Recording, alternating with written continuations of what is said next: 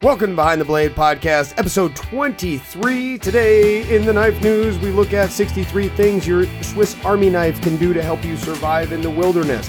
We also delve into the epic legend of the Bowie knife. You heard how I said that, guys? Bowie? We'll get to more of that later.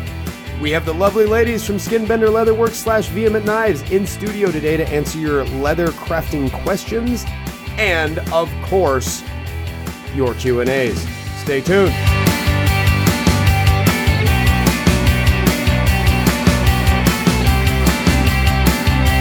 All right, gang, we are back. Episode 22, playing a little catch-up. You guys are going to get 2 episodes this week. Oh, but wait, Matt, it's episode 23. Oh, it is? It's episode 23. Math was, yeah, like I said, you're back-to-back. We just dropped 22 today. We did, yeah. Dropped 22 today, and we are here for 23. I just had a 5-hour energy, not even 1/5 of its metered time ago, about an hour ago, and I'm very excited because we've got some big stuff for today.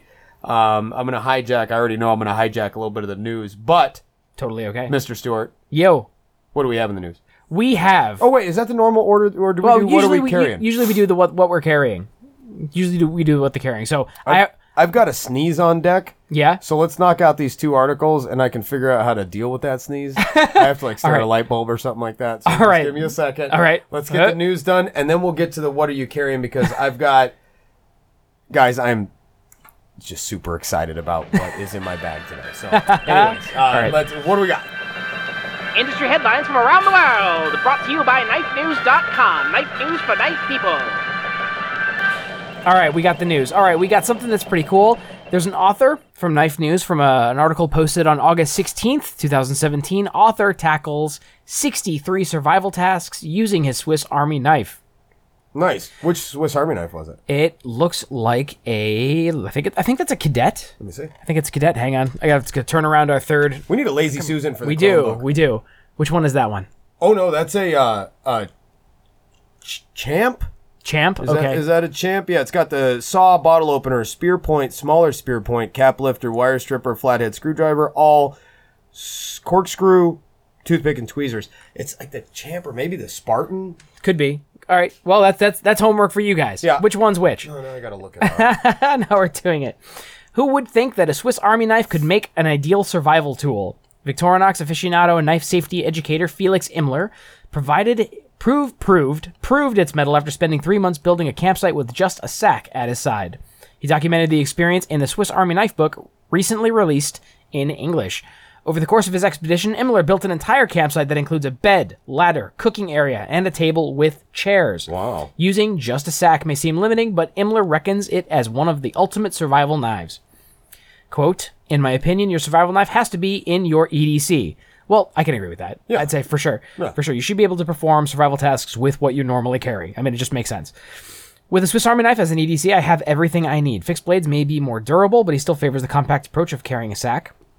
The emphasis on these tools is his preference as an outdoorsman, not a gimmick. With a few techniques, tricks, and imagination, you can do so many little things with a portable pocket knife. And that's what I express with my books. So I'd like to read those. Yeah, that sounds pretty cool. Yeah, it was called... I love the survival It was stuff. called the Swiss Army Knife Book. Oh, and there's a link to Amazon, so it's on Amazon. Sweet. The Swiss Army Knife Book by Felix Imler. So definitely check that out. That looks really cool. He wanted to condense all he knew about bushcraft into a single volume. The first 5 sections detail 63 campsite projects, while the last 3 address topics related to outdoor essentials, gathering materials, knife use and safety, and the legal aspects of long-term camping. The cover of the book features the Victorinox Camper, which contains 3 tools Imler considers essential: a blade, saw, and a reamer. Personally, he favors the Ranger Grip 79 because of its larger form factor. So, and it also... So what was that? He prefers the Ranger Grip 79.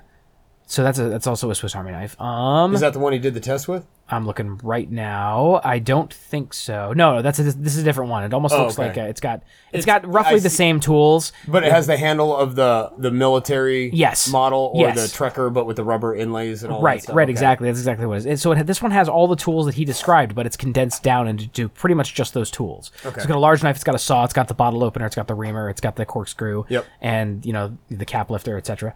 $72 on that, not bad. In 2010, Imler was working in a children's home and spent a lot of time outdoors with his pupils. Quote, I found that many children are interested in knives and carving. I mean, that's been my experience too. I mean, Yeah. I mean, I think it's... Yes, I think inherently we're all kind of a little bit infatuated with knives, but it's up to the individual. And if they're out in the woods with you, they're probably already going to be interested in knives. Probably. And kids like carving. Yeah, they do. Absolutely. He devised a pocket knife driver's license workshop to certify their competence with a blade. So we're talking about the kids here, which is excellent. It's really cool. It kind of reminds me of the Boy Scouts and the card where you'd lose the corners if you were an idiot with your knife. Yeah. You remember that? Yep. I mean, I thought that was just, it's a good system. It teaches a agree. little bit of responsibility, and there's a consequence if you're irresponsible. I mean, and you're allowed to carry a knife as long as you have that card. So I'm not quite sure how it works out now, but at least that's how it was when I was in Boy Scouts years ago. So this work of that program did not go unnoticed by Victorinox, who helped him design it into a full-time career. No kidding. Educating kids in the use of knives. Imler's first book taught kids carving with the Swiss Army knife, and he worked on a sequel for his next effort. The locations and projects are more urban and a little bit more challenging. So that's kind of cool. So you got like your bare bones in Volume 1, and Volume 2 you step it up a little bit. So, yeah. And another Victorinox news, the company just released a new version of their Spartan model, the Spartan PS. It features the same tool complement as the Spartan, but a new dark polyspectral coating. Oh, I was reading an all article tools. on this. I thought it was kind of cool. It's like black, iridescent black, and some of them are monochrome, so it's like white scales with black tools. Oh, that's cool. But that's polyspectral, supposed to reflect. Go ahead and read it, but yeah. No, that was it. No, I'm looking at it right now. I just pulled it up. Yep, black tools and the black plastic thing with a little bit of a lanyard that goes on the back of it. It's pretty slick. I thought it was neat. And, it was one of those, unfortunately for me, I haven't purchased it yet, but it was one, I think Johnny from Copus Designs, I think I was telling him about it, and while I was talking to him, he Amazoned one right there. And so, but, I saw it and I was like, that's kind of hot. And I don't like white scales. Like, I'm not into that, but, like, when I saw it, I was like, okay, that's pretty sweet. It's pretty slick. Yeah, I'm looking at it now. This is nice. Everything's nice and clean. Very. So, yeah, definitely check that out. So, that's what's going on with that. So he, in his book, he details 63 different things in normal survival situations that you can use with what looks like, what was it, a Swiss Army camper. Oh, Victorinox camper. Yeah. Okay, hang on. I'm trying to look it up. Sorry, guys. I'm actually on Victorinox's website right now. There it is. It's the camper. It's the camper. Okay. Oh, I have one of these. Do you? Oh, yeah. Okay. Yeah. Nice. Oh my God, that's a great price. $33.50. That's. What are you seeing? I'm seeing it. I'm on Smoky Mountain Knife Works for $25. $33.50 is on Victorinox, which Right. is the MSRP, obviously. But I mean, for $25, I don't. $20 to $35 after tax and shipping and all that stuff.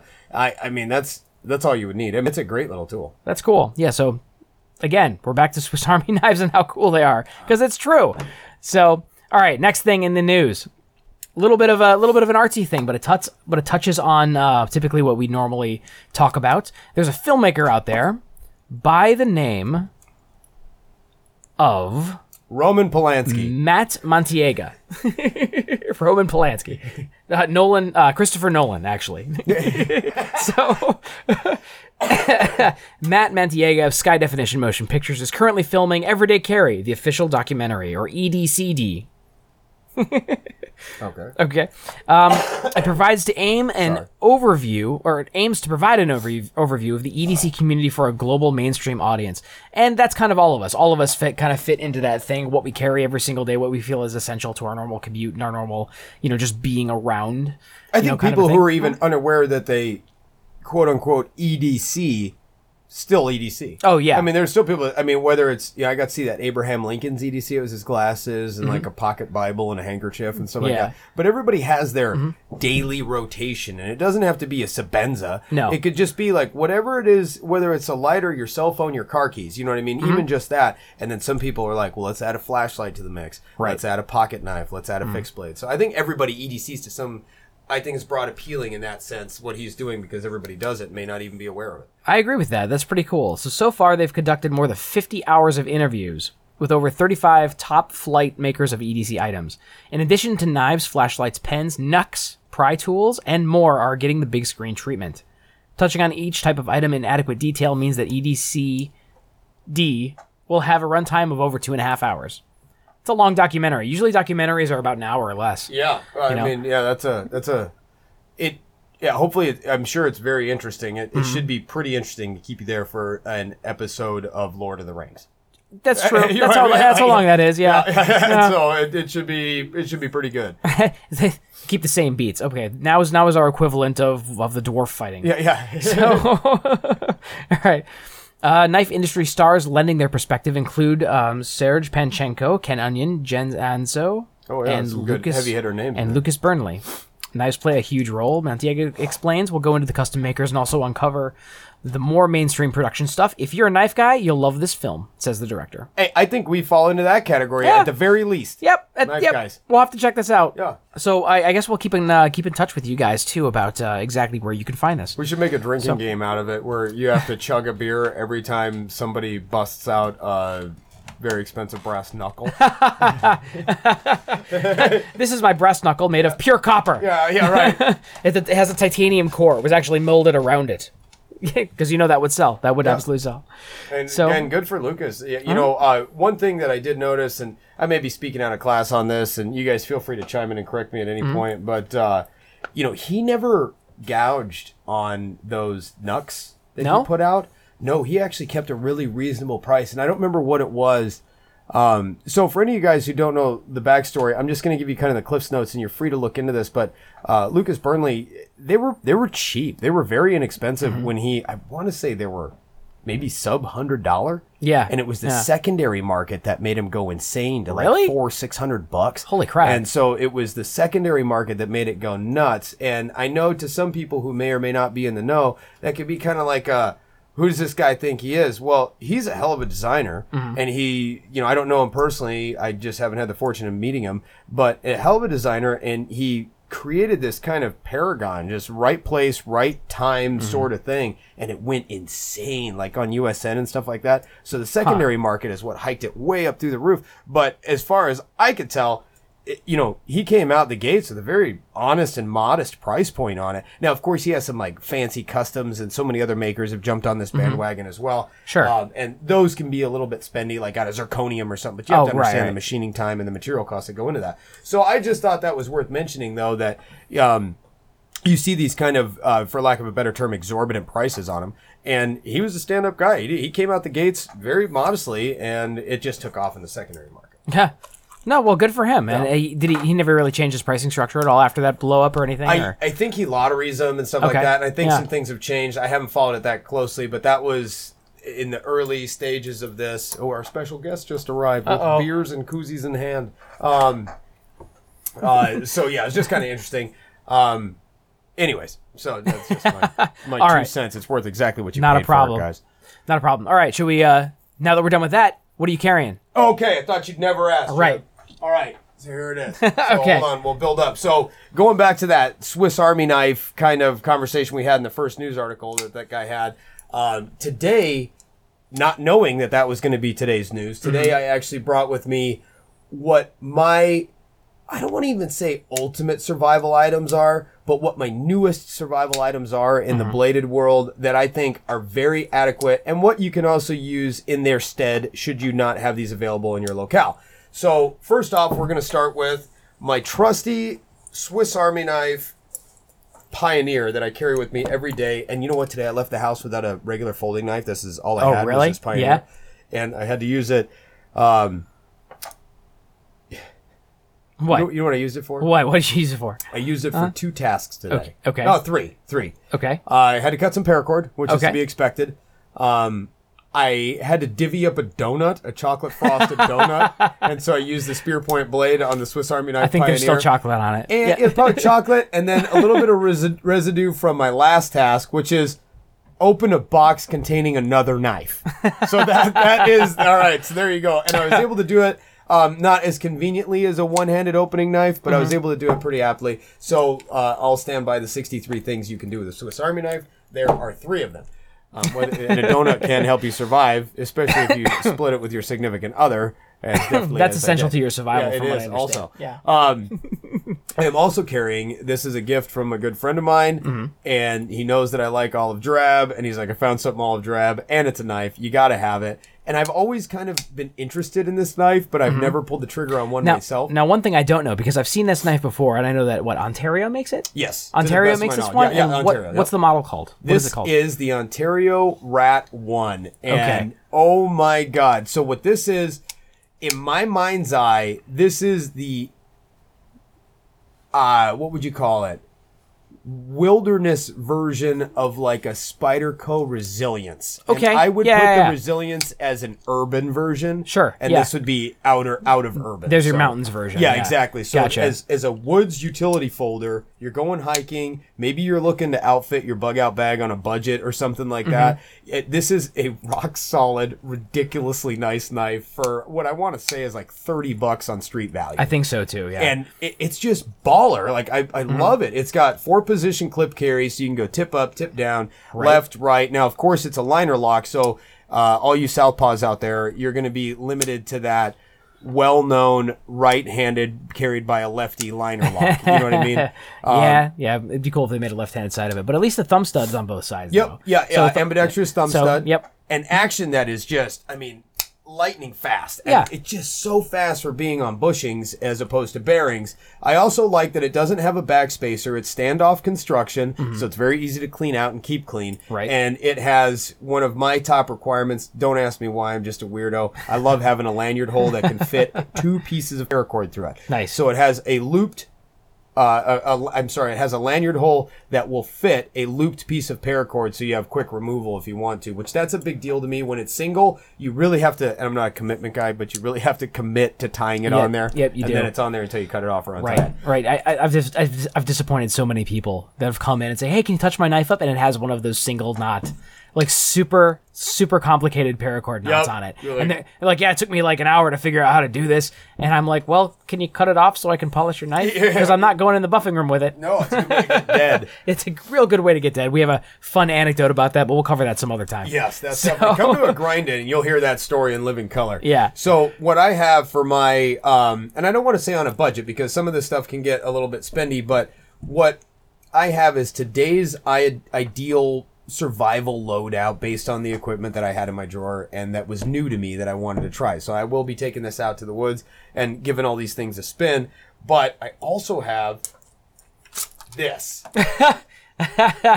You got it. I yeah, got you were it. telling me about this. This is cool.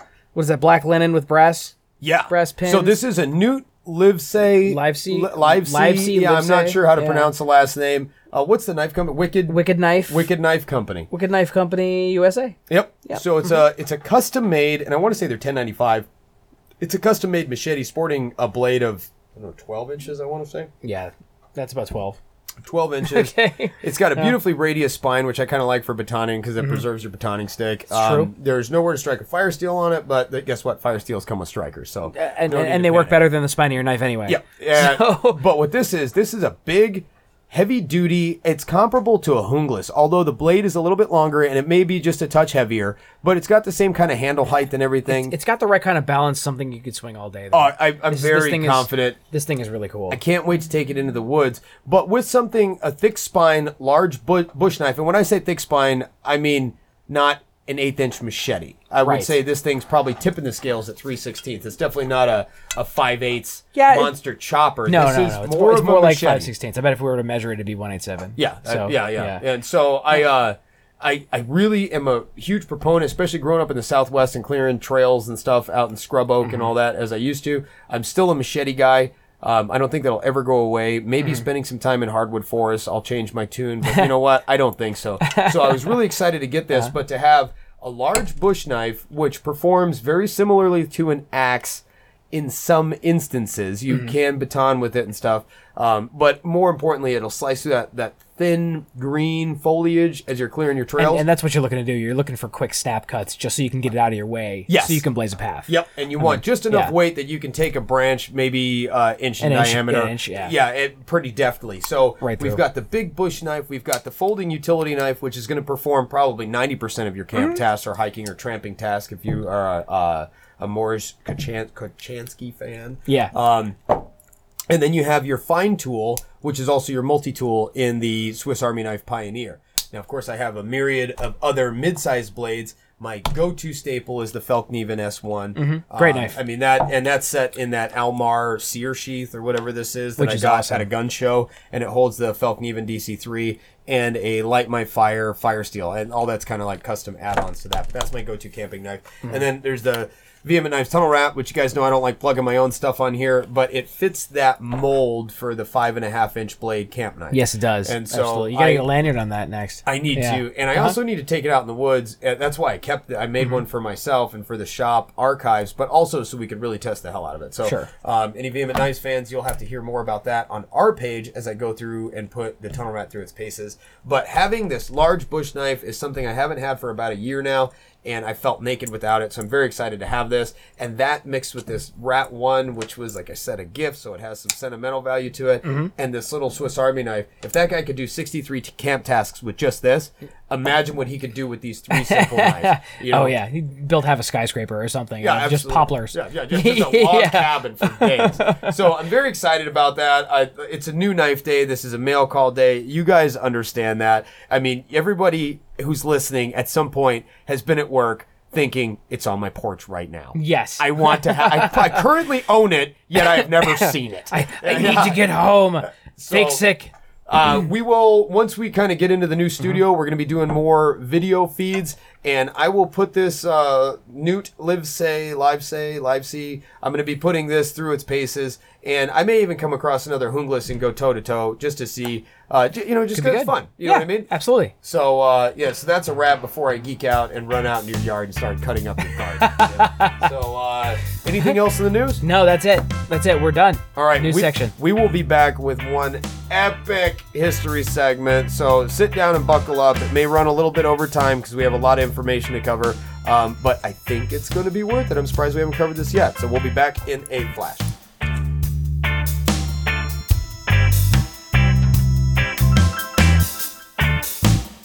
This segment of Behind the Blade podcast is brought to you by my friend and volunteer mentor who teaches me all kinds of stuff about the knife industry. And if you guys ever wondered, we share this information freely. And so I'm very appreciative to him of that.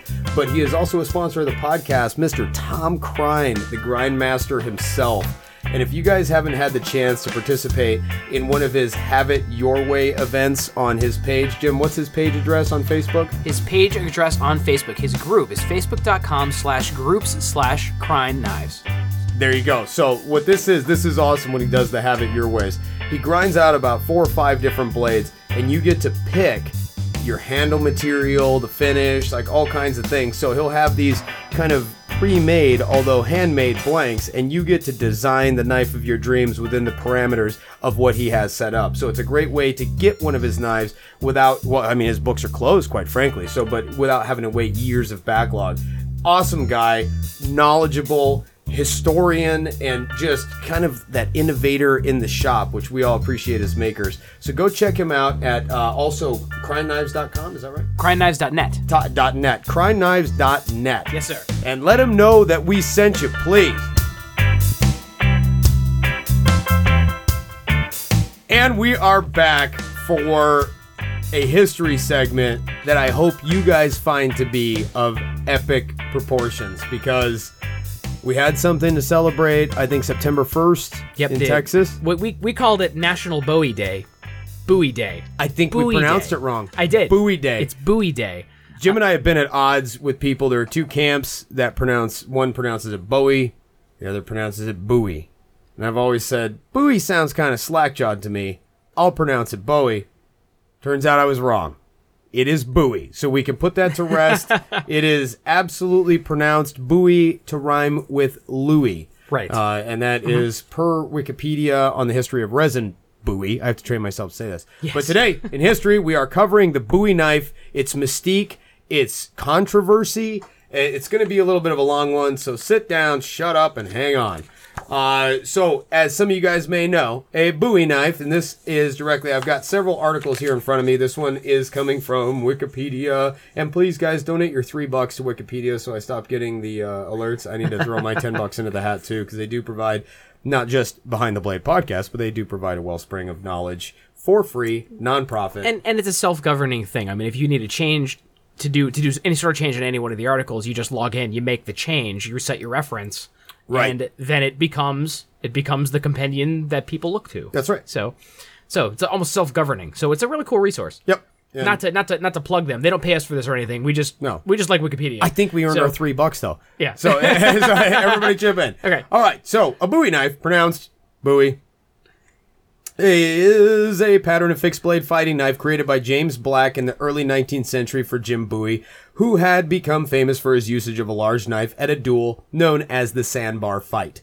Now, already, that's paragraph 1 of Bowie knife per Wikipedia. Already controversial. Oh yeah. So Created by James Black. half of you right now are like, "What? That's not That true." was Snowden. No. You know what I mean? Yeah.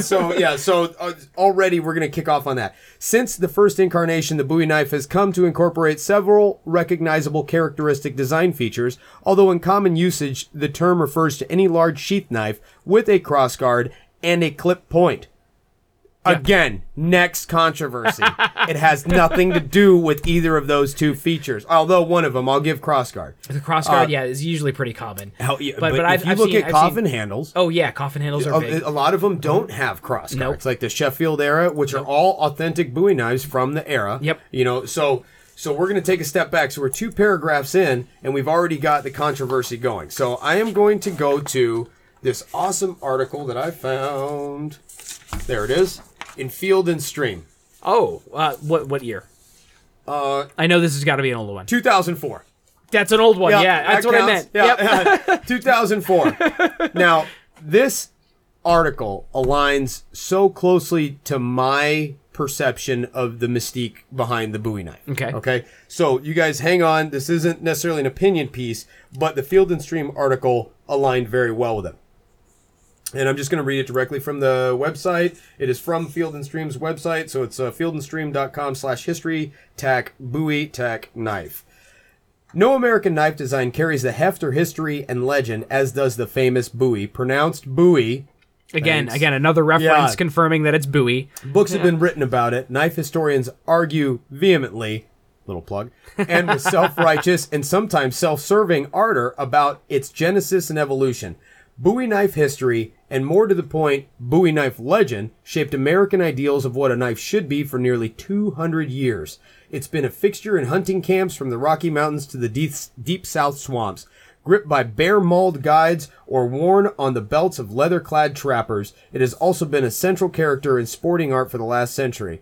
Most outdoorsmen recognize the knife instantly and can't help but to have a visceral response to the Bowie's signature sweep, size, and silhouette. Odd to think, then, that James Bowie, famed Indian fighter, Alamo martyr, and the knife's namesake would probably not recognize the thing. It's true. So the Yeah. knife that Jim Bowie used in the famous sandbar fight is nothing like we conjure up when somebody says Bowie knife. Well, it's been extrapolated and made an extravaganza like of itself, and Like a caricature. It's almost like the telephone game as far as knife design. Yes, goes. absolutely. Thanks a lot, So- old Sheffield. The sandbar fight. So we're going to delve into the sandbar fight itself. The unlikely epic of what is now known as the Bowie knife design began on a sandbar in the Mississippi River across from the rough and tumble town of Natchez, Mississippi, in 1827. A cast of characters assembled there on September 19th for a formal duel between Samuel Levi Wells and Dr. Thomas H. Maddox. The offense was an insult to a woman, never disclosed and long forgotten. As was customary, each duelist brought along a small entourage. Among the group supporting Wells was a slave trader, land speculator, and Louisiana planter named James Bowie. I almost said Bowie. Maddox and Wells stood 8 paces apart, left side facing left side. They fired twice, missed both times, and shook hands. As they were leaving the dueling grounds, however, their companions decided it was a fine time to settle a few old scores. A grisly melee ensued. As the original duelists watched, one man fired at Bowie. Bowie drew a large knife and took chase, during which he was shot through the chest. In the next few moments, Bowie was clubbed with a pistol and shot twice more. While he was down, 2 assailants attacked with sword canes. Bowie slashed one in the gut. The other man stabbed him through the hand and body. Still impaled, Bowie grabbed his opponent's coat, lifted himself off the ground, and sunk his six-blade heart deep. Sunk his blade heart deep. I'm sorry, I'm not a reader, guys. I'm just a talker. I mean, these are the things that legends are made of. Yeah, this is a legendary fight, and something definitely happened there. Yeah, there's some sort of a beginning to that. And that's, think about what they just said. He had been shot. Now, the way I was told, and you guys may vehemently disagree with me, is that Resin actually passed off his custom knife that he had made under his supervision or to his design, and he passed it off to Jim before the fight ensued. And he said, hang on to this, probably during the duel itself. Right. And he said, hang on to this, and then everything went crazy. So it wasn't really Jim's, he was just a ruffian. Yeah. He was just a brawler and a hell of a knife fighter. And Resin handed him this knife just in case things got crazy, and things got crazy. And it seemed to come in handy at that point. At the end of the horrid outrage, as one newspaper account billed it, Bowie was bleeding from no less than 7 wounds. He wasn't expected to live. He did, of course, for another 9 years until he perished in the even more confounding mists of the Alamo. But from the Sandbar fight rose his reputation as a knife-fighting master that grew to mythic proportions, fueled in part by the frontier public's infatuation with his knife. From then on, Bowie's every altercation was fodder for the press. Various reports have him engaged in hand-to-hand combat dozens of times. Once, it was reported he was attacked in Texas by 3 hired assassins. With his terrible blade, he decapitated one, disemboweled the second, and split to the shoulders of the skull of the third. American men clamored for a knife like Bowie's, and Bowie knives were worn by soldiers, buffalo hunters, senators, and governors. A life of its own. More than a dozen makers of the original Sandbar fight Bowie knife have been fingered. From a New Orleans knifesmith known as Pedro to Bowie's older brother Resin, among the most likely candidates is a trio of blacksmiths, Love or Lavelle, Snowden, Jesse Clift, or James Black. So what they're referencing there is who actually made and designed the knife. Now, according to the Bill Adams book, which is a fairly definitive copy of the most comprehensive collection of authentic Bowie knives. Now, that doesn't mean they're the knife that were used in the Sandbar fight. That means that they were knives that were made in the era from 1837? Is that what I said? 1827 on to like 1875, I think, is like the Bowie knife era. That's where the legacy started. Yes. I mean, and so you had a lot of common patterns a lot of people interpreted to be this. The Bowie. So make me a Bowie knife. Imagine that you don't have Google. Imagine that you don't have YouTube. Imagine, you know what I mean? You have the what were they? The penny novels, the dime novels. Yes. And detailing the fight, and you had the news outbreaks, and you had the fanfare behind people. What were town criers? Oh yeah. I forgot about that. Yeah, there was a vocation that went south. Yeah. I'd be a town crier tomorrow. That sounds like fun. Maybe that's kind of what we do now. Maybe. Yeah. Hear ye. Industry criers. Yeah. Nobody. This is quoted directly from this. Nobody knows who the hell made it and what it looked like, asserts James L. Baston, past president of the American Bladesmith Society and author of James Bowie and the Sandbar Fight at the time. So this is an ABS master who's like, nobody knows what it actually looked like or who made it. Yeah, he's got the credit to be able to say that. Right. So. At the time, it was described variously as large butcher knife and peculiar shaped and formidable knife.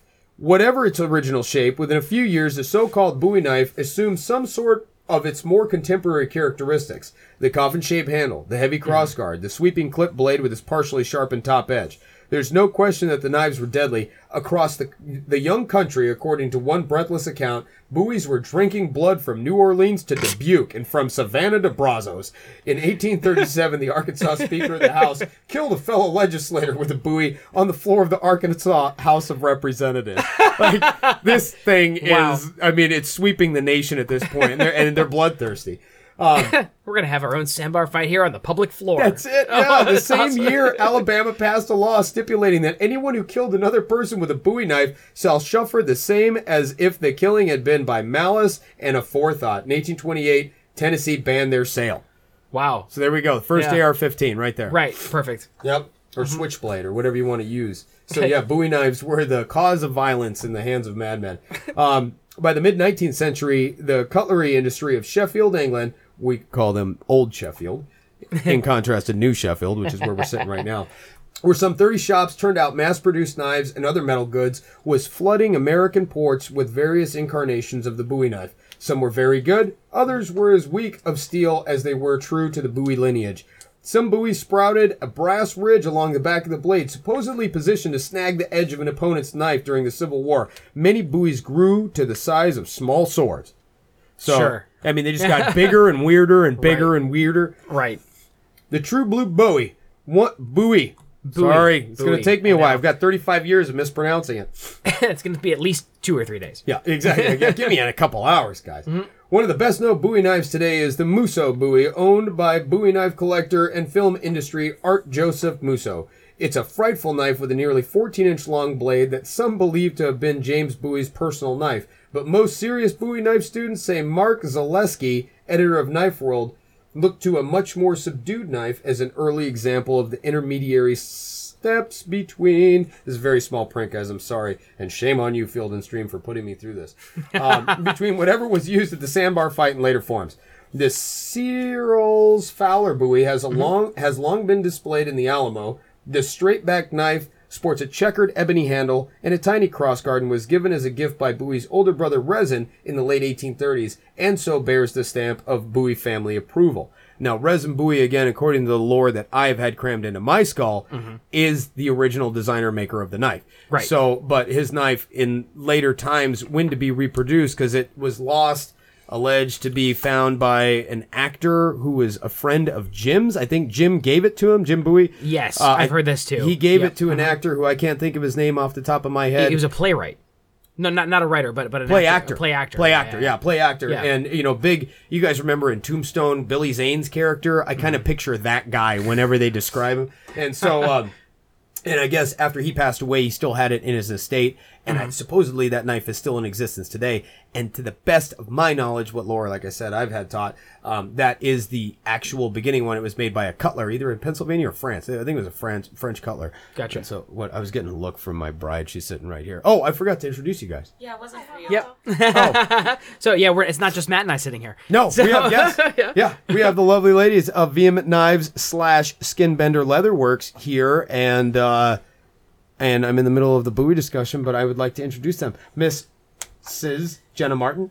Yeah. Hi guys, how you doing? That's Jenna, and then we have Miss Ashley Ricasso. Hello guys. And they are here to answer all your leatherworking questions, as well as kind of give a peek as to what we do. So once we get over the history segment, which is kind of a monologue, then we're going to open it up freely, and we're just going to talk shop. So I hope you guys enjoy it. We're very lucky to have them sit in with us. We are sharing 2 microphones, so bear with some of the audio quality, as it's hard to cram so many heads so close to one microphone. All right, back to it. Resin approved the Bowie knife that is hanging in the Alamo today. I wonder if we can track that down. Yeah, it's hanging in the Alamo today. I think Okay. field trip. Oh, is it field trip? Field I think trip. a field Okay. trip, yeah. Okay, I'm down. So click that donate button, guys, because we need to go to Texas. Other knife historians hold that perhaps the truest Bowie knife extant, meaning an early knife with a defensible connection to James Bowie himself, is Bowie No. 1, an exquisite work owned by and exhibited at the historic Arkansas Museum in Little Rock. It's an awesome piece of steel, nearly 18 3/8 inches long, manufactured with a coffin-shaped handle, wrapped in silver, and lacking the signature guard that would define the later Bowie aesthetic. By most accounts, the knife was made by James Black, a Washington, Arkansas blacksmith, whom the Washington Telegraph blamed in 1841 for inventing this far-famed deadly instrument, according to a recent article in Knife World. Engraved on this knife's escutcheon plate is the phrase Bowie No. 1, and while it is known that James Black didn't mark his knife, some historians figure this one was so important that Black or a later engraver marked it as such. Well, Black wouldn't have known, so there's a flaw in that right there. Black wouldn't have known that it was going to be such an important knife. So yeah. he would have had to mark it after the fact too. Black or a later engraver, you know what I mean? So I don't think it was him that did it initially. But like all the other original quotes, Bowie's, no one knows for certain if this is a knife designed by the hand of Bowie himself or if that hand ever held it. All anyone will agree on is that the Bowie knife, whatever it was, became a symbol of the frontier's brashness and bravado, and that 176 years after the legendary fight that birthed it, the Bowie knife seems destined to start more arguments than it settles. Well, since we live in modern times, I can absolutely agree to that statement. We had a number of people say, do not touch on this on the Because it's- podcast because it's so, I mean, it is like, I wish I knew more sports teams and I would give rival Right. teams or something like Right. that, but it's a very divisive, I guess is the word. Divisive and diverse. There you go. Would both be applicable here. Okay, yeah, Yeah. but I think, yeah, so So there we go. Now, I want to give you guys the full scoop according to Wikipedia specifically on the legendary sandbar fight. I said this is going to be a little bit of a long segment. I spent a lot of time thumbing through this and printing this stuff out. And it's interesting and it's of epic proportion. So just think of it as a Tolkien movie, except with no CGI. But plenty of dwarves. I'm sorry. No shortage of dwarves. No shortage of dwarves. We'd be hard pressed to kick over 12 feet if Jim and I stood on each other's shoulders. And so, not even close. I think if I were to stand on your shoulders, we'd be as tall as my older brother. Yeah, exactly. We would finally know how dirty the top of the fridge really is. We don't even know that it exists. There's a top to the fridge? There we go. Funny side note, I used to drink about a gallon of milk a day when I was a child. And you guys, we're just going to take a breather. I used to drink about a gallon of milk a day when I was a kid. Holy crap. Every day I would open the gallon of milk and I would tear the ring off the cap. Right. And I would throw it on top of the fridge. My mom's short too. Right. I never gave it a second thought. I'm like a young 12, 13-year-old into my early teens or whatever. And I do that every day for about 2 years. Holy crap. When my mom moved, Yeah. freaked out. What is this? There was a giant blue, green, white bird's nest on top of the refrigerator that was milk caps for 2 years. Hundreds of milk caps. And on the sides of the fridge, behind the fridge. Total disaster. So there's that little bit of trivia. And Matt got his first lesson in hoarding. And now I'm borderline lactose intolerant. I guess I overdid it on the milk. So, but I've broken very, very few bones in spite of gravity's best efforts. So... The sandbar fight, also known as the Vidalia sandbar fight, was a formal one-on-one duel that erupted into a violent brawl involving multiple combatants on September 19th, 1827.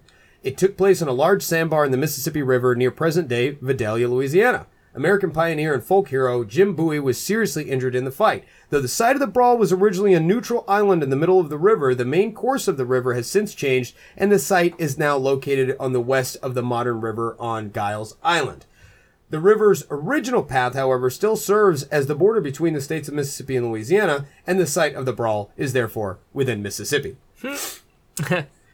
Interesting little fact there, I guess. Geolocate the exact point. Yeah, exactly. Yeah. This is where it happened, guys. The sandbar fight followed prior conflicts that had occurred in central Louisiana. Members of the wealthy and established Wells and...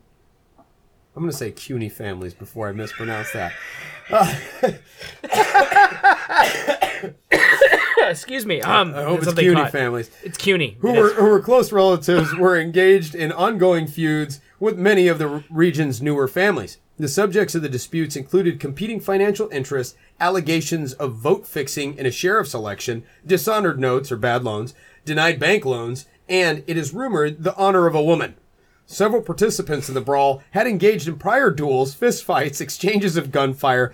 Two prior attempts at resolving disputes by dueling had ended without resolution because they had either devolved into shouting matches between seconds or because one party failed to appear. So this is a powder keg just because of the characters on the scene, right? Yeah, nobody's willing to let it go. Or No, it's like Hatfield McCoy status. Yeah, right, you know? right. The duel that became the sandbar fight was initially arranged over grievances between Samuel L. Wells III and Dr. Thomas H. Maddox. Sound like a couple country jakes or city jakes to me, to be quite honest with you. But yeah. Both of Alexandria, Louisiana. They agreed to a duel at a neutral site, eventually choosing a wide sandy shoal in the middle of the Mississippi River because it was considered outside the jurisdiction of local law enforcement and thus less likely to subject anti-dueling laws. International waters. We're talking about a sandbar in the middle of the Mississippi, and they're treating it like international waters. Oh my Both goodness. Wells and Maddox, the primary local law enforcement, and thus less likely... Oh, I'm sorry, I skipped a line. What did I say, guys? The primary duelists were attended by seconds and several friends and supporters. Wright, in particular, was known to be violent. In a previous encounter, Wright shot Bowie with the intervention of observers prevented Bowie from then killing the smaller Wright. Afterward, Bowie carried a sheath knife in preparation for a rematch, which occurred in the sandbar fight. Again, that last line is up for speculation because one of the other tales says that Resin handed it to him as the fight began to unfold, and that he didn't actually have it on his person at that time. Right, again, here, take this. One of those situations. Just being a ruffian, right? Mm-hmm. Of the 12 listed participants, the duelists and surgeons played minor or pacifist roles during the brawl. There's a list on Wikipedia which cites the duelist and the seconds and a surgeon. So that it's like a table. I'm not going to read you a table because it's a graphic thing. And forgive me, guys, I'm still getting over this crud, so I'm going to be sniffling and coughing and just generally disgusting sounding over the radio. But if you want a podcast, you're going to have to endure it. I think they get it. Yep. The seconds and supporters were all active brawlers. Half were killed or badly injured. There were also at least 5 additional local witnesses, 2 plantation owners, 2 additional doctors, and a guide. Some unnamed slaves likely witnessed the brawl as well. The duel itself. On Wednesday, September 19th, 1827, at midday, Wells and Maddox, accompanied by their seconds and supporters, met on a sandbar near the town of Natchez, Mississippi. Jim Bowie supported Wells, while Norris Wright favored Maddox. In total, 17 named men were present. The Wells party arrived first by a small boat from the Louisiana shore. The Maddox party and local observers then arrived by horse from nearby Mississippi Plantation House, fording a bayou. The duel was conducted by formal rules of the time, with a lengthy delay between exchanges of fire. The non-combatant witnesses, including the surgeons, kept a reasonable distance from the duel for the duration of the fight. Wells and Maddox each fired 2 shots, and as neither man was injured, resolved the formal duel with a handshake. Insulted a woman, as lore has it, had a duel, both missed, shook hands. Game over, right? That should be the end of it, right? Because, that's it. Because I think the entire idea is that after you handshake after 2 shots because that's what fate is decided. Yep, exactly. Right. Let's go slapbacks and drink beers. Put all this behind us. Right. Don't insult the woman again. We all walked away with our lives today. But nope. It didn't go that way. At the conclusion of the initial duel, the party of 6, Wells, Maddox, McWhirter, Crane, Dr. Cuny, and Dr. Denny, prepared to celebrate survival. They walked toward the remaining Maddox partisans because no participant of the duel had violent relationship with that group. The duel participants were balanced in number, 3 each, and unarmed with the exception of the seconds. Crane carried a loaded pistol in each hand. The duel participants were intercepted by the remaining Wells partisans. Crane now faced 3 additional armed men. Seeing this from a distance, the remaining Maddox partisans began running forward to join the group. General Cuny, who had previously fought with Crane, is recorded as having called out to him, "Colonel Crane, this is a good time to settle our difficulty." If thems ain't fighting words, I don't know what is. Right? It's a good time to settle our difficulty.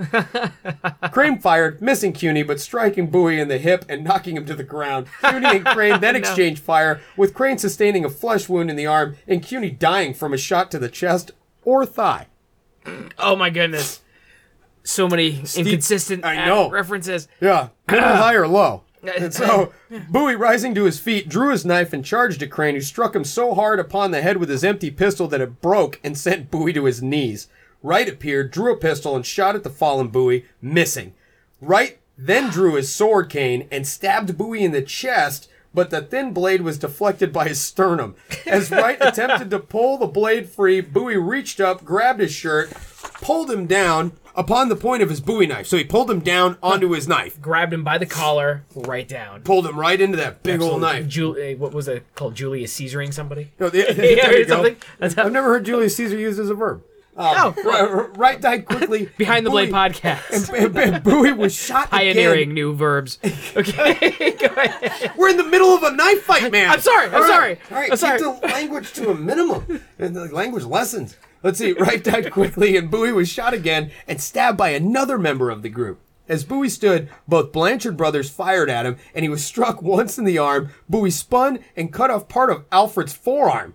Carey fired a second shot at Bowie, but missed. As the Blanchard brothers fled, Alfred was shot through the arm, in quotations, by Jefferson Wells, while Carey was shot by Major McWhirter without effect. The brief 90-second brawl left Samuel Cuny and Norris Wright dead, and Alfred Blanchard and Jim Bowie badly wounded. The unarmed Dr. Denny was shot in a finger and a thigh.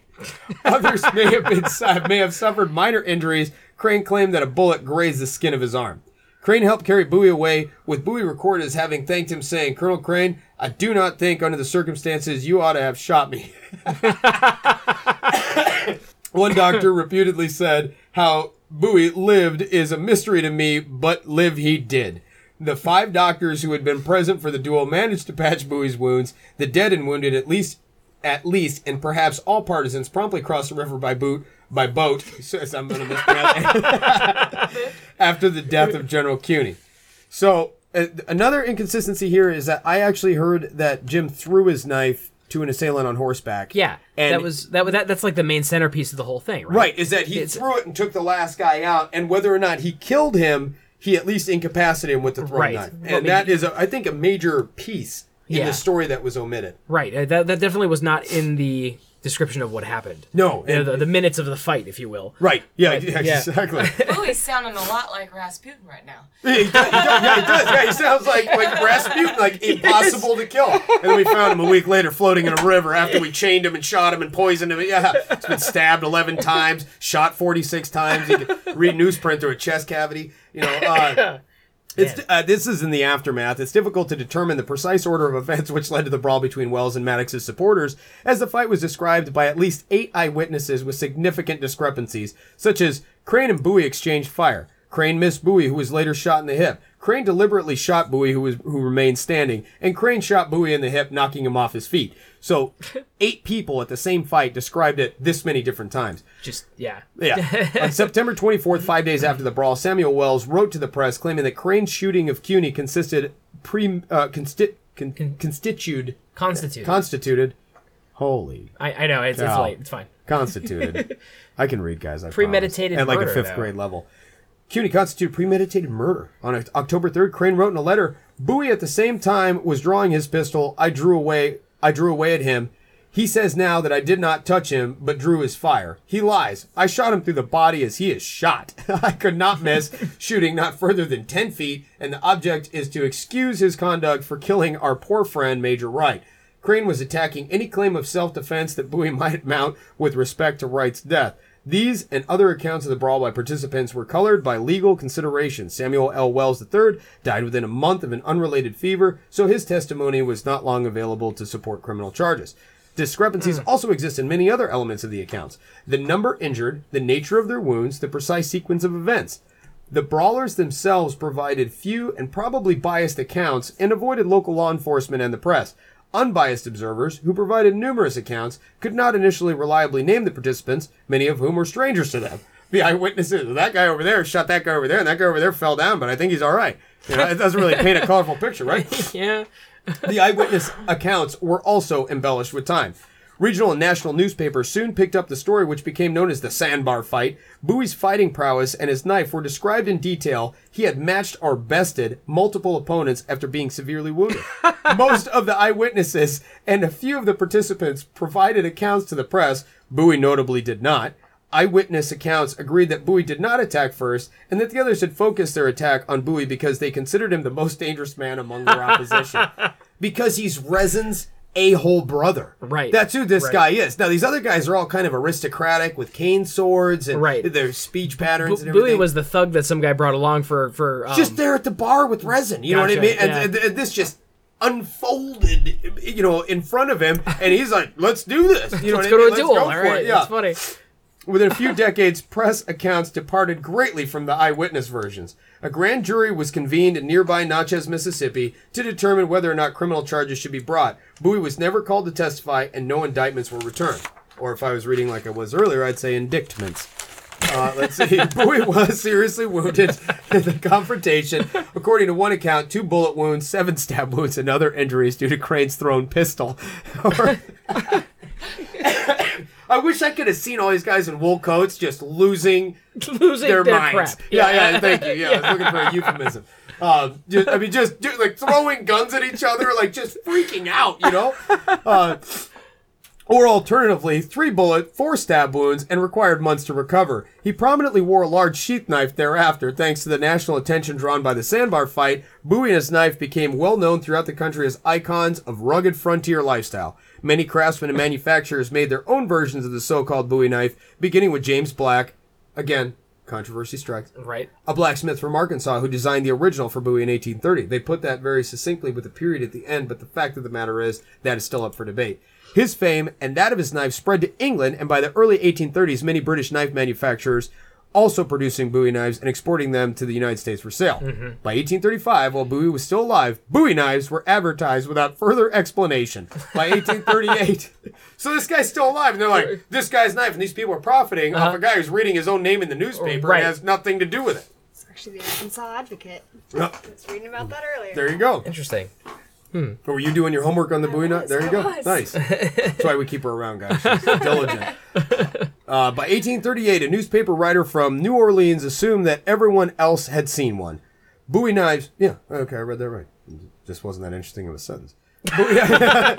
Bowie knives remained popular weapons until at least the 1870s, when large caliber, reliable pistols became widely available. Also controversial. The design of the knife evolved into a wide range of blades during the 19th century. By the middle of the 20th century, it was associated with a more specific design. A large sheath knife with a concave clip point, sharp false edge. It's not that false then, is it? Cut from both sides, and a crossguard to protect the user's hands. Terminology is not a normal thing. The sharp. You know what, guys? Everybody listening, please let's put an end to the sharpened false edge, because once it's sharpened, it's not exactly false, is it? So just think about that. It becomes a legitimate edge. So they should call it the sharpened legitimate upper edge. Right. Yeah. Right. So let's start that trend, because it rolls off the tongue so easily. The sharp opposing edge. Yeah. Sharp opposing Top edge, sharpened swedge. I think Sharpened sharpened swedge is Yeah, acceptable. sharpened swedge would be good too. Sharpened false edge. The dorsal sharp edge. Included a tangible spectral top crossguard. Contradicting yourself. All right, so that's hang on. hilarious. No, this is really interesting. I hope you guys are liking this, because I'm super getting off on this, and I'm saying this while I hold my Bowie knife. Even though I made it, I should be able to call it whatever I want, but I have to call it this. I'm holding my Bowie knife in my hand right now as I'm reading this. You can call it a Bowie knife even if you make it yourself. After the sandbar fight, Bowie moved to Texas, married into wealth, searched for a lost silver mine, lost his new family to cholera, and became a leader in the Texas Revolution of 1835 to 36. He famously perished at the Battle of the Alamo. Bowie was renowned as an early American frontiersman and a legendary knife fighter, though the only knife fight in which he likely participated was the sandbar fight. I believe that. So there you go, guys. There is the absolutely murky, clear as mud history of the Bowie knife. There are more resources, and I printed out a lot more stuff. Oh, this is interesting. So just to show... Okay, one more. Yeah, and this is it until I get to the next one. I told you, it's going to be a big one. I mean, this is a big deal. This is a lot of knife designs were born of this genesis. Oh, and yeah. What's even crazier is that what we consider, again, the Bowie knife to be is actually nothing like the original. And that is the only thing everybody agrees on, right? Yeah, I think everybody agrees on that one. So many designs. Anytime you see that clip and that guard, that deep belly, larger blades, they don't even all have to be large. Some were daggers and still considered Bowie knives. Yep. I mean, there's this awesome account in Bill Adams' book where they talk about a coat check, where you would check in your knives. We were talking about this before. We almost named the podcast. We almost named the podcast something similar to that, but we could never find the actual term. And it wasn't romantic enough once we kind of found it. But yeah, it was it's like a coat check. So when you go to the theater or something like that, you check your knife at the door with your coat. Right. And you could hear, and this is a first-hand account. Now, it's obviously not a recording, it's from the 1800s, but it's a written account of, you could hear the sounds of the coat check calling out, 1 8-inch Bowie knife, silver plate, death's head pommel.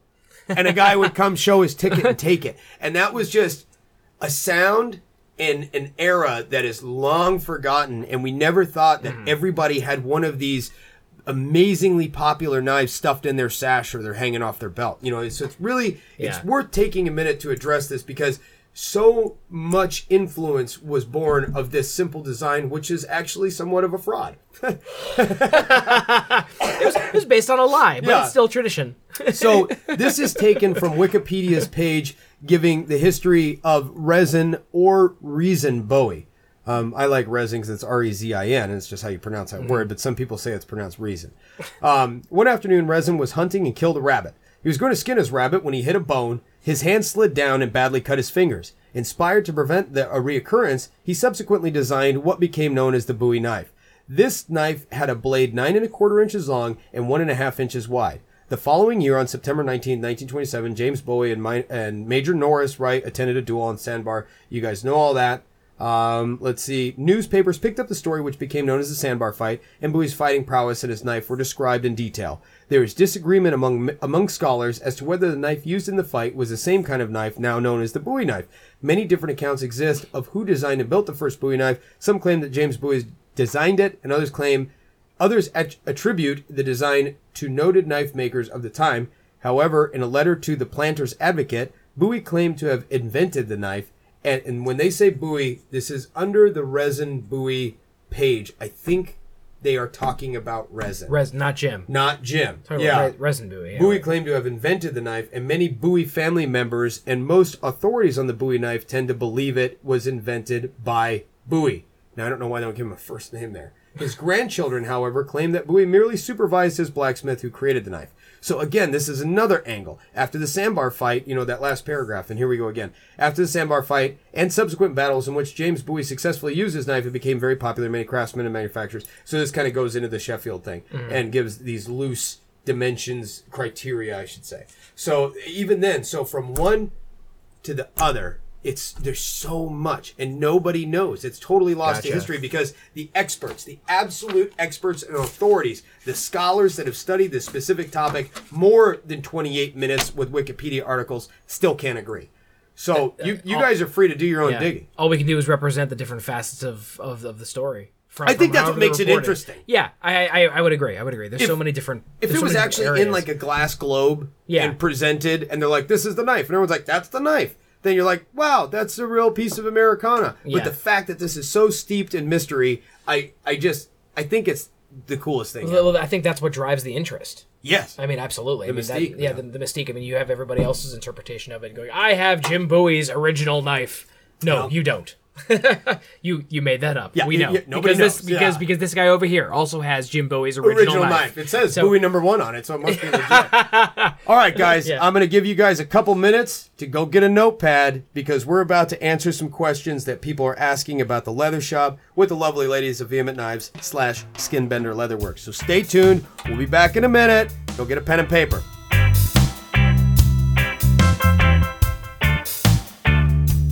Hey, Jim. What's up? If you carried a Bowie knife Yeah. and you were away from the shop and it was dull from being a ruffian and disemboweling people, Well, I only do that on sandbars. okay. Only when I take a boat. I think there's a bar in town. called the Actually, it Sandbar. is called the sandbar. We should go do it. We should. We should miss twice, then shake hands, And then fight to the and then death. fight to death. But you know what? If one of us survived, Yeah, chances are a Bowie knife would get dull. I know it would. After slicing you up into ribbons. What would you do to bring it back? There's only one option. That would be to use my KME sharpener. Goddamn, better believe it. Well, I should have said that. I apologize, guys. Yeah. So, you guys who have been longtime listeners know that KME is a huge supporter of Behind the Blade podcast, and reciprocally, we are huge supporters of KME sharpeners. With the KME sharpener, whether your Bowie knife is a V grind or a convex grind, full convex, convex edge, recurve, anything you can dream up on that knife can be touched up and brought to a screaming, cutting time and space type edge. You can even mirror polish it if you have the patience of a saint. I don't have that patience. I like a good toothy edge on mine, so I get it right to where it bites and slices paper quietly, and I'm ready for action. I'm ready for another battle, another duel. I like to get it so I can see the fear of my enemy's eyes in the edge. Ooh, which you can definitely do. But you can definitely do that with those kangaroo straps in the CBN compound. Yes. Beautifully included inside of that kit. That's right. They also obviously offer a huge product line boasting stuff for scissors and your lawnmower blades. They have the convexing rods, like I mentioned earlier, recurve attachments. My personal favorite is the axe sharpener. I don't know why I'm so in love with that invention, but to me, just the way the magnet sits on the axe pole, like It's so inventive just to use magnets in such an obvious way for something like that. It's great. I think Yeah. I just think it's awesome. Furthermore, this is worth mentioning right now. As you guys know, we're in the middle of our big drive to get to 500 subscribers, and we are well on our way. We're well beyond the halfway point. So we're at the point of no return. 500 subscribers is imminent, but you guys have to wait until that point. The guys over at KME Sharpeners have offered up one of their kits, including a swag pack Swag pack. for giveaway once we reach that 500 subscribers. So details to follow, but please share this show, Behind the Blade podcast, with all your knife-loving friends. and we want to get to 500 people subscribing so that we can give this kid away and celebration. So, Jim, how do you subscribe to Behind the Blade podcast? You can go to Behind the Blade Podcast. You can find it on iTunes, search Behind the Blade Podcast. Google Play, also search Behind the Blade Podcast. SoundCloud.com/Behind the Blade Podcast. And you can also search for us and follow us on Stitcher. You can follow us on SoundCloud as well. And any one of those things gets the metrics back to us and it boosts that subscriber number. Make sure that you guys do that. And then you too can be an owner of a KME sharpening system, and you too can be ready for the next duel.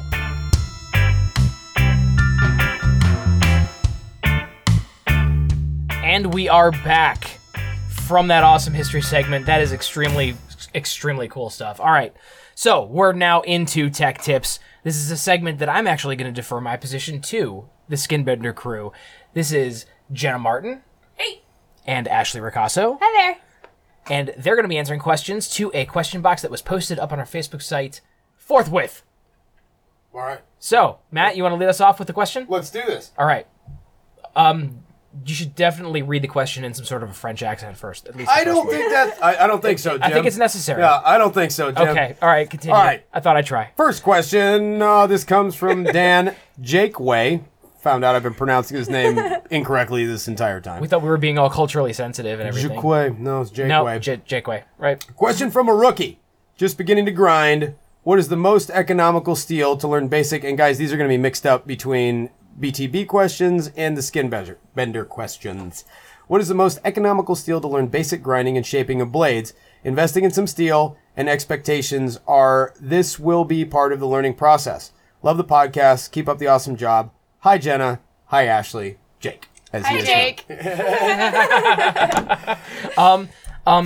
I think whatever cheap actual knife steel that you can get your hands on is probably the best way to go. I think 1095. I think 1075. Okay, yeah, 10 series steel. I can agree with that because if you screw up on the heat treat, you can just reset it. Right. And then you do it again. And then if you just start on something large, you can just kind of refine that down smaller and smaller until you have nothing. And then you start over with another bar. And it's cheap. And it's cheap. How cheap is 1075? Oh, it's like $3 or $4 a pound. Oh, I mean, really? You're into a 6-foot stick of 1/4 inch for $20. Oh, 6 feet. Yeah, 6 6-foot feet. stick. That's awesome. Yeah, that's a lot of steel. Thereabouts. So, I mean, I would definitely recommend the 10 series. 1075 seems to be a little bit more forgiving than 1095, I guess. In heat treat, it can get kind of brittle. 01 is another really good because it's very forgiving in heat treat. Yep, I could definitely agree with that. I've torch treated and motor oil quenched. Yes. 01 steel before, and I got a decent edge. You can, because it's so forgiving. I Now, know. one drawback of 01 is typically it comes in precision ground form for tool making. Yes. And that makes it more expensive. Yes. So if you are learning to kind of cut your teeth, some people are really opposed to file knives. I'm not one of those people. I'm not opposed to them. It has to be a good quality file, well, especially sure. a vintage file. Well, right? yeah, absolutely. Especially if you're just starting and you're learning, and you can pick up like 10 old used files for $5 at a garage sale. I mean, that's perfect at that point. One drawback is you are limited to the dimensions of that file. Yes. And so, yeah, I would say file steel to start. So you cut your teeth grinding and you have zero exposure financially. You're out dollars. Yeah. From there, 10 series, 1075, 1095. Yep. 10, I think there's a 1084 or something like that. There's 1084. There's a 1070s. There's 1080s, and then there's I think just only one 1095. 1095, right. 1095. And that's going to be inexpensive, but yield. Look, many major knife manufacturers today still use 1095. So you'll get, one of the best blade steels, not the best blade steels, but you'll get one of the most prolific blade steels on the market. It's tried and true. 1095 is going to be probably your cheapest bet. And then if you want something a little bit more fine grained, then move to the 01. Yeah, And absolutely. so that I mean, would be- those are, and they're still great steels. You can still make a good knife out of them. Yep. Period. So. All right, so now we're going to bring it to the girls. I saw a thread where people are using tattoo guns. I've never said that before. To pattern and decorate leather sheaths. Do you have any experience with this? Any idea how well does it hold up? Have you guys ever tattooed any leather? I have not, but it is skin, so I don't see why it wouldn't work. Yeah, I mean, You have tattoos on your skin, I have obviously, tattoos right? on my skin, but Yeah. I feel like the leather is probably a bit of a different consistency. It would be a learning curve, and I have never touched a tattoo gun. Could you get a? It is Machine. subdermal ink, though, Tattoo so it machine. should stick around for a It should. long time. Maybe- But, have you I tried- have no idea how that would react. Could to you a rent a leather. cow for a few hours in the tattoo gun? Well, I think the cow alive is way different than the cow. I know. It's just It's like totally true. red udders with says mom. No, just moo. Synchronicity is All right, so no, you guys have never tried a tattoo machine on anything that wasn't your currently used hides. Correct. right. Okay. But it does sound pretty cool. It does sound I mean, neat. definitely something to check out. I wonder if you would have to treat the leather to get it to absorb or something. I wonder if you do that before oiling. I think you would have to do it post. Post oil? I think so. I would. think it'd have I don't to know the be properties pretty well enough. supple. I mean, Yeah. if you think of the comparison of human skin and Sure. a piece of leather. Yeah, well, leather's obviously your dried, tanned. You Yeah. know, It depends. I've seen some broads at the biker bars that it's a one-to-one comparison. You're like, is that veg tan? They're like, no, honey, that's backseat tanning. Yeah, so, all right, Okay. next question. Alex Harrison. In true vehement style, I am convinced. I've convinced my wife to start doing my leather work for me. A basic rundown on starting tools would be lovely if you guys could work it into the conversation.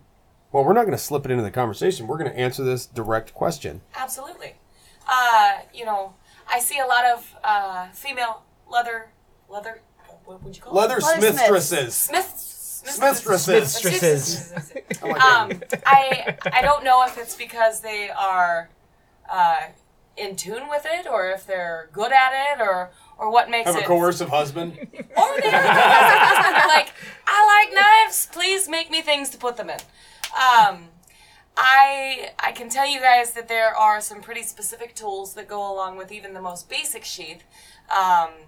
A good utility knife to make sure that your cuts are straight. A good cork-backed ruler is key to make straight lines where the ruler doesn't slip off the leather, because that's a huge pain in the butt. Obviously, the drill press that's used by the knife maker, I see you using that a lot in your shop. So that is one way to expedite the sheath making process. It is. You can even put needles in there and use it as an arbor press. Oh, yeah, definitely. And just to drive the stitching. Absolutely, you can, and you want to get the right size drill bit to make sure that it is easy to stitch the leather through, because sometimes that can be a pain in the rear as well. Right. You want to make sure that you have a grooving tool, which lays grooves into the leather so that you can make a straight stitch line, and also an overstitcher, which is basically like a spiked wheel. A spur. Like a spur. It's like a cowboy that, spur. That lays out where your holes should go so that you are getting even and straight lines with your stitching. There you go. And I think the most important part of a lot of that is to have clean, straight work. That's right. Ashley, do you have anything to add to the beginner's kit of sheath making? As far as the finished quality of the sheath, I think the edge beveler is important. To go around and bevel those corners, round it off real nice, especially if you're not doing a bunch of sanding and reshaping. If you have a good cut from the beginning, go through, clean up those edges before you burnish. And that so the edge beveling tool has a handle kind of like a round screwdriver and awl, and that kind of just knocks the corner off, right? So I mean, it literally bevels the edge. Right. And you can get them in different sizes. Yep. Cool. All that does is just literally just rides the edge. It just makes this bevel. Yep.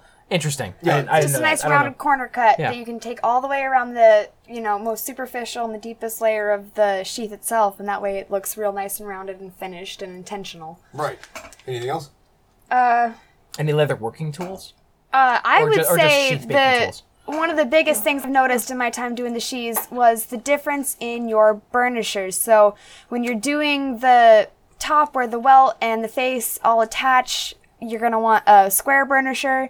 And when you're going around, you're doing the sides, I've noticed that the round burnisher really puts the right finish on. But adjusting the shape of the burnisher to the shape of what you're trying to achieve is important. So there you go. So a couple burnishers will get you by through most perimeter contours. Almost any shape you could fabricate with leather, you could burnish with one square and one round. And one round, yeah. And these are all available at Tandy Leather, yeah? Nice. I mean, obviously you can home make some of the Sure.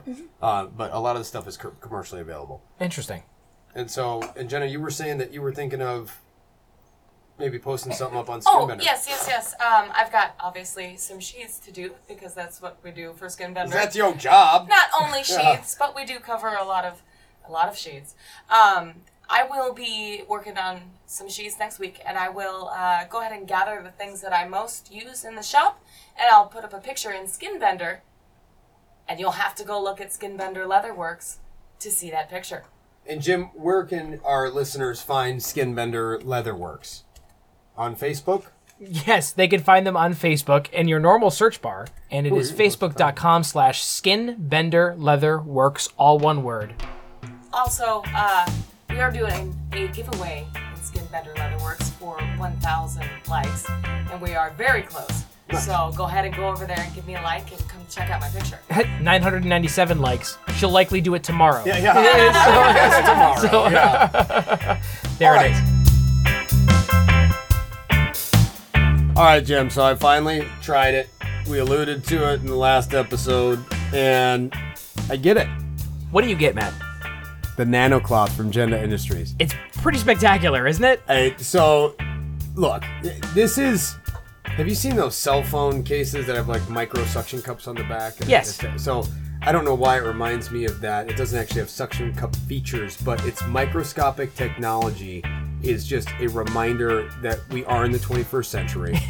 And the fact... And people are using 21st century technology for knives. Yes, yeah, exactly. And you wouldn't think that you could actually improve on the old carborundum stone, and maybe on, your belt or the horsehide strap in the barbershop. But truthfully, these are like thirsty little microscopic pockets that hold up that diamond emulsion, and it just gives you a metered delivery of abrasive to your edge so that you get a consistent grab. Even with like light to light medium pressure, it self-levels and it gives you this amazing finish to your edge that can't be replicated even with the modern kangaroo straps. It's absolutely true. I mean, kangaroo straps, there's impurities and there's inconsistencies in the hide itself. Even though it's the finest hide that you can get, It is. It's still a natural material and you can't guarantee it. NanoCloth is totally synthetic and it is even made by man. Yep, homogeneous all the way across. And I'm a huge proponent of kangaroo, especially over cowhide. Now, Agenda also carries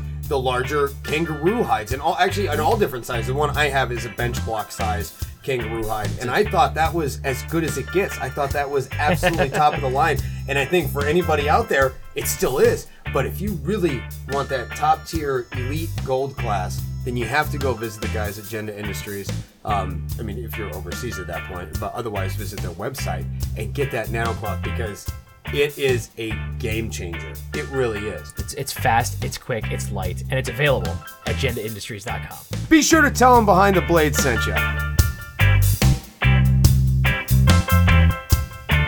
Next question, Dan Malewski. Looking for old knives at antique stores, I've noticed that most of the old sheaths have snaps and rivets instead of welts. These are Zollingen, Western, Schrade, etc.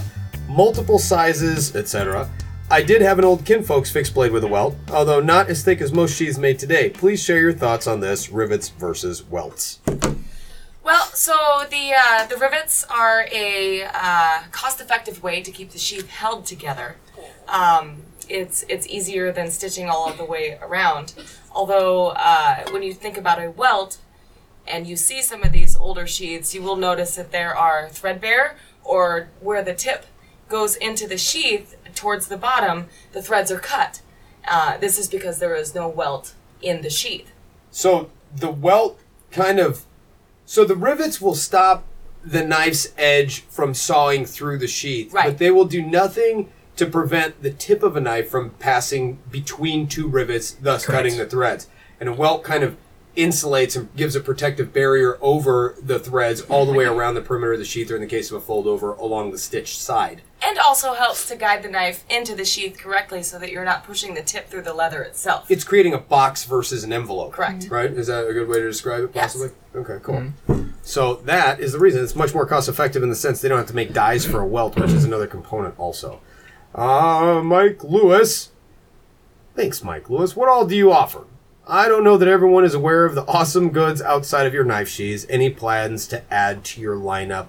Thanks. Bob's Bob. making keychains like crazy. Yeah, you have been. You got like a deck of keychains. There's going right now. like 30 of them in the shop, different colors. I've been practicing different finishes, and that's, like I said, saving your scraps is a good place for me to practice dyeing without committing to somebody's sheath. Right. So it's been a nice resource for me to practice my grooving, because grooving around curves it's one of the most difficult things on aside from the dyeing. So that's been a great opportunity. That's true. for us. Those So are two lots very of those challenging coming points, up. yeah. They are very Lots of challenging. those. Practice is perfect. Practice makes perfect. Yeah.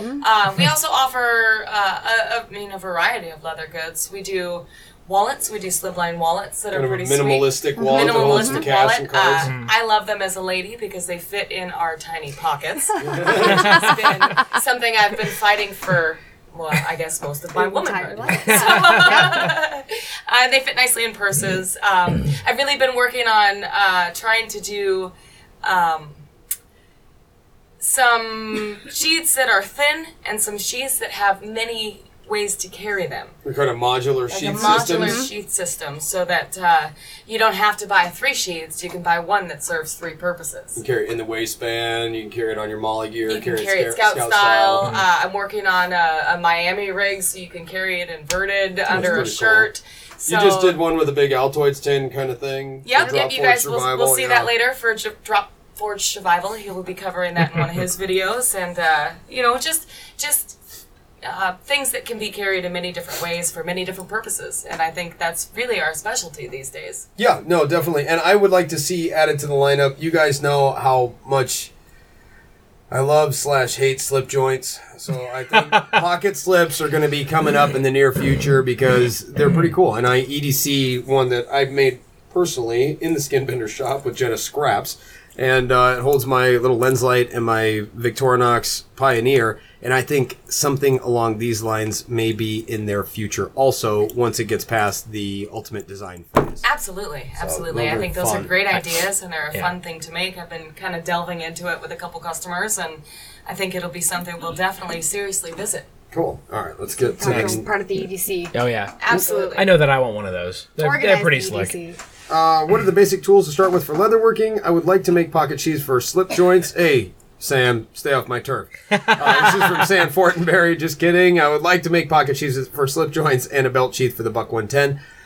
Sam, hopefully she was able to address that in the previous question from It's a lot of the same tools, right? Alex Harrison. It is. It's going to be the same. I mean, and they're Rivet setter. We didn't specifically Right. mention that, but those are little things that And there you are forget very about until you're specialized halfway through the tools project. that come along with leather making. I mean, just to get into Tandy or whatever your supplier is. I mean, you're probably looking at $100 to $150 in supplies and tools before you can start sheath 1. Oh yeah, and that's including a hide and stuff like that. And Right. I mean, there are some kind of starter kits, but I would say you guys have seen Skin Bender's work, or if you haven't, check it out and you'll see it on their page and their portfolios.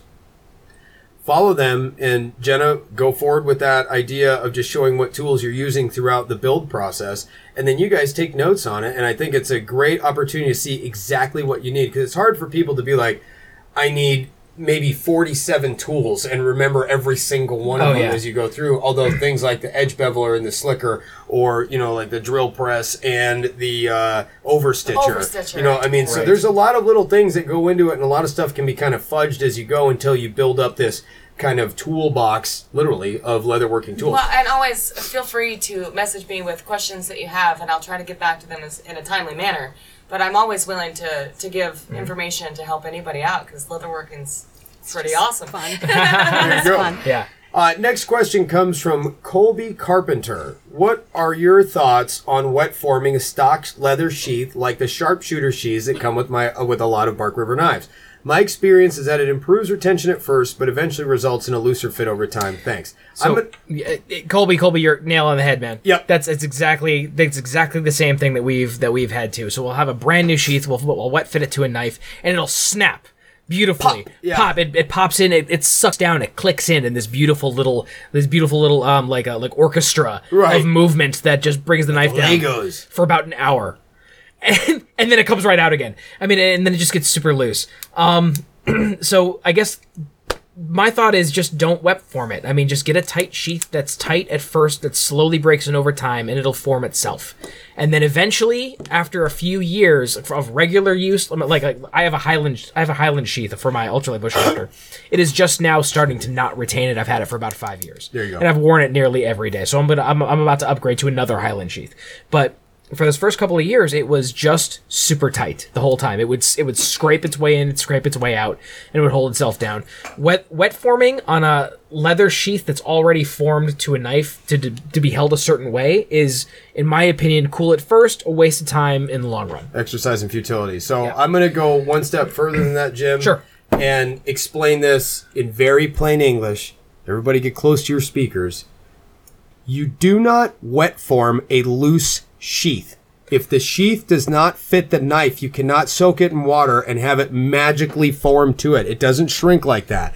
The reason we use wet forming, and the only time we apply wet forming, is when the sheath is too tight to clear the handle scales, and it must be wet formed and stretched to match the dimensions of that knife, at which point it is dried and oiled. And Read, when leather is wet, it does not shrink. it does not shrink, and so it stretches. So wet forming a loose sheath will result in a loose sheath, okay? So that's what's going to happen. If you have a sheath in the manufacturing process, let's say it's folded in half or it's stitched together with 2 fine welts, and you have the scales sticking, proud of the blade material so much that it won't fit. Imagine just like a narrow slot, like a bayonet scabbard. You know what I mean? Mm-hmm. It's not going to fit the handle in there. You have to wet it to form it around it, and then it stretches to its exact dimension, and you have a lifelong sheath that fits with good retention. But you cannot take a loose sheath, soak it in water, and expect it to turn into a tight sheath. It just doesn't work that. It's not alum. And honestly, for me, when I design a sheath, most things shouldn't be wet formed. It should be designed to fit the knife as is. Wet forming to me is terrifying, and I really don't like to do it. I can, and I have the means and ways, but I have an issue with putting a knife in a wet piece of leather and letting it sit until it's formed the right way. Well, especially the customs that you guys get in. Right. And that's what makes a difference. This isn't, yes, they manufacture knives for the Vehement Knives. Sheaths. They manufacture sheaths for the Vehement Knives. But they also get high-end customs that are sent in, and some of these are Damascus, some of them are high-carbon, low-chromium steels, and I don't care how much saran wrap you use, it's terrifying to stuff a $1,000 knife into a wet piece of salty leather. Yeah. That's it, so do with that what you will. All right, so next question. Ken Nyes. Nice wallets. That's it. There you go. Thanks, Ken. And he drew up a picture of a wallet, which he seems to be enjoying. So thank you, Ken. We appreciate the kind words. And David Mercier. Sorry, I pushed a button on my phone. David, I was gonna say, if you don't have it, I can read it. No, do you want to read it? I could if you'd like me to. So I have it now. But you know what, Jim? Yes. Entertain us with your soothing voice. Well.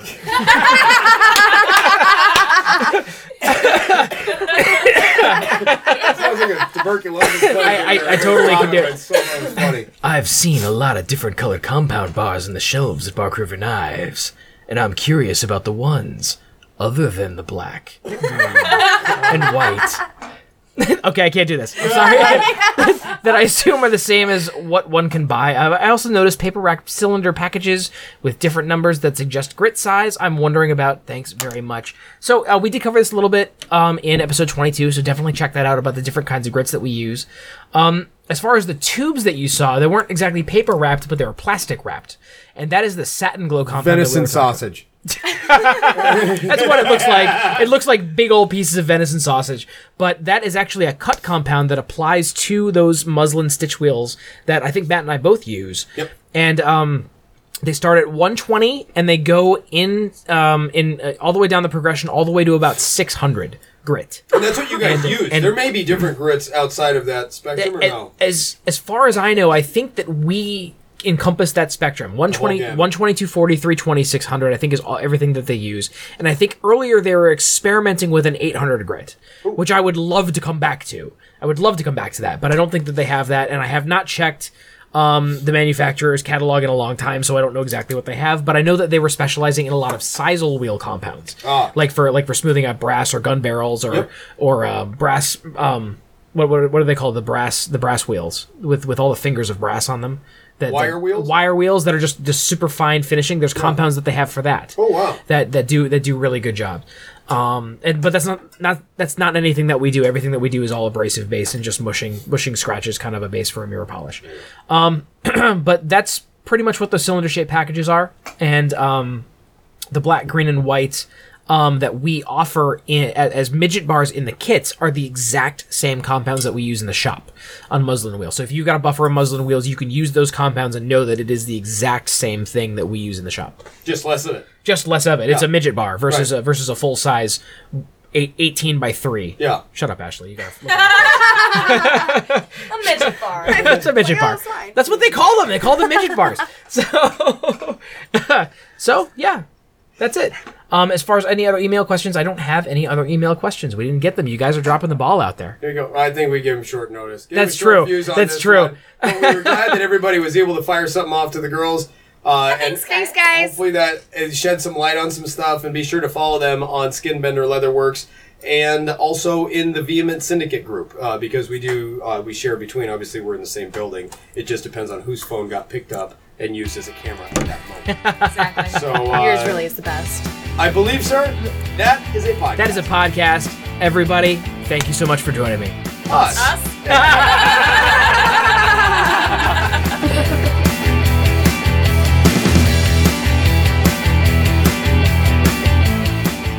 This has been Behind the Blade Podcast, episode 23. My name is Jim Stewart. Tonight, our hosts were Jim Stewart and Matt Martin, with the ladies from Skinbender Leatherworks, Jenna Martin and Ashley Ricasso. You can check us out on Facebook, facebook.com/Behind the Blade Podcast. You can check out Skinbender, facebook.com/Skinbender Leatherworks. You can check out their Instagram, I believe by the same name. Our Instagram is Behind the Blade Podcast. You should definitely subscribe to us, because we have an amazing giveaway coming up soon. The second we reach 500 subscribers, you can do that by checking us out on iTunes, SoundCloud, Google Play, and Stitcher, following us there. And coming soon, YouTube and our video channel for our plans coming forth for Behind the Blade and the podcast. And we will see you guys next week.